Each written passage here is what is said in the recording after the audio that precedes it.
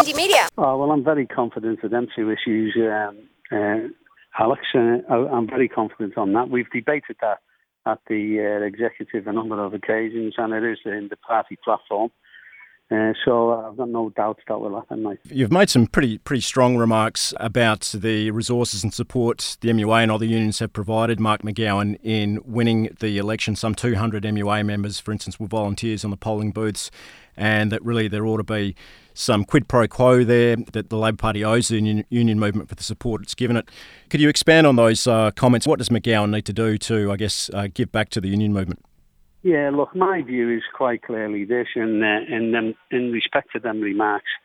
Firstly, I'm a trade unionist, and I represent the Maritime Union, so my comments are on behalf of the Maritime Union. But I will say quite clearly that it is seen quite clearly that the trade union movement and others, the communities as well, but the trade union movement specifically played a major role in getting an ALP government into office. And not only just in the run-up to the election, I'm talking about for the last 4 or 5 years, where unions have come on board and haven't been squabbling too much. We had some great campaigns where Mark McGowan and others could go forward on, i.e. Western Power, Fremantle Port, penalty rates, not selling assets off, privatisation, foreign exploited labour coming in at lower rates of pay than Australians, guaranteeing Australian jobs first. I mean, if you couldn't win with them, there's something wrong with us and with them issues. And I've got to say, now's the time for delivery. And I've always said that when the Liberal Party get in, and you'll remember back yourself when Kirk got in and others, they done everything for their masters. It was the big end of town. And so you're seeing now Mark McGowan with, somewhere in the region, some 20% swings in some of the bids. I got to say, it's an annihilation. We've smashed it. And that means the whole trade union movement have played their role. And I'm not forgetting other people. There's plenty of other people there.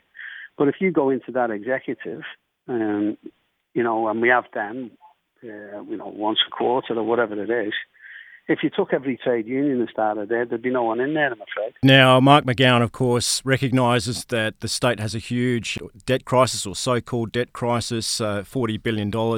And we've seen the WA Chamber of Commerce and Industry come out today and say that McGowan should still push for a privatisation agenda despite his promise, not to privatise Western Power. What are your comments on the state debt situation? Do you think that's going to affect jobs in the state, that McGowan's going to be forced to make decisions to cut the public sector that will affect working class people?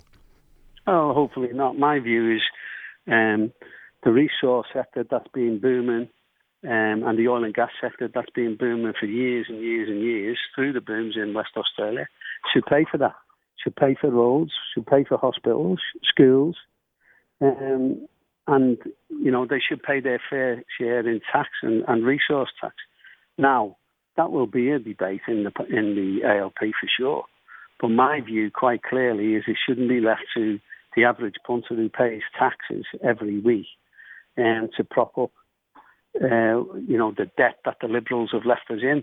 And if you have a look at it, I haven't seen one poor offshore oil and gas company or, resource companies. Have a look at them, BHP, Rio Tinto, Chevron. I mean, look at Chevron, hasn't paid any tax in this country since they've been here.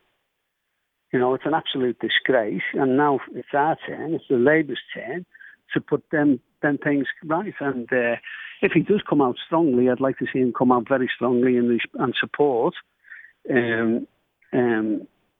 these oil and gas majors and resource companies paying their fair share of tax, and that would then give people, the confidence to see going forward that he is serious about getting rid of the debt. The Western Australian economy is not officially in a recession, but of course we've seen a major downturn in the resource sector. Many working class people have suffered and have credit card debts to the eyeballs. I mean, what sort of challenges does the current economic environment present for the union movement? We know McGowan's talked about the need to diversify the economy, to put more money into apprenticeships and so on, putting WA jobs first. What sort of challenges do you think the current economic environment presents for the union movement? Well, it's a massive challenge. The way this state has been left is absolutely diabolical in respect to where it's gone, where it's come from, and where it is now. $40 billion in debt by 2020 is ridiculous. And for a state that is, 4 to 5 years ago was in boom times. And that's why I'm saying, McGowan's got to think seriously. Firstly, he needs to scrap bringing in boilermakers, welders, fitters, and the register they have. That needs to go straight away tomorrow. Should be scrapped. Electricians, and as far as I'm concerned, they should be opening up and giving the work. I mean, I was listening to other people from other unions talking about a bridge getting built over there. It was built in Malaysia and they're floating it in here, and all the welds are breaking and everything else. It's not the best situation, but it was Barnett that gave that contract overseas when it could quite clearly have been done here. Down in Kwinana, we're seeing workshops closed down. We're seeing unemployment reach somewhere around 20% of youth. We've got to give these kids a job and an apprenticeship, and that's what McGowan's challenge is. And I'll fully support him, and I think the blue-collar unions and the union movement would support that, and the ALP. It is a platform. It is on the platform. He's just got to go and enact it, and if he upsets some at the big end of town, too bad. And finally, Chris Kane, how much of a honeymoon period will you give McGowan and the union movement generally give McGowan? I imagine that from your point of view, it's a question of keeping the new Premier accountable, and if he doesn't deliver on his promises, has to be held to account by the union movement for that. So at what point will you put the new government on notice if it doesn't deliver on its promises?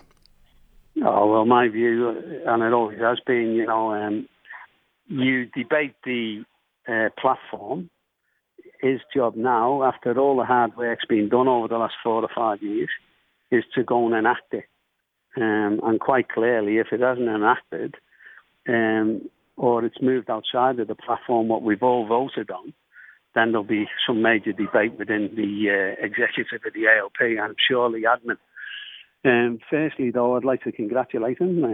It is a tremendous win. It is something that's never been seen on the west coast of Australia, but the magnitude of that win, all I'm saying is the ASU, the ETU, through Western Power, the trade union movement, the MUA, the blue-collar unions, all of them, United Voice, the lot, all played major roles in getting, Mark McGowan elected. And all we're asking for is to deliver what he said he was going to do. And I think that's a good thing. Let's see how he goes.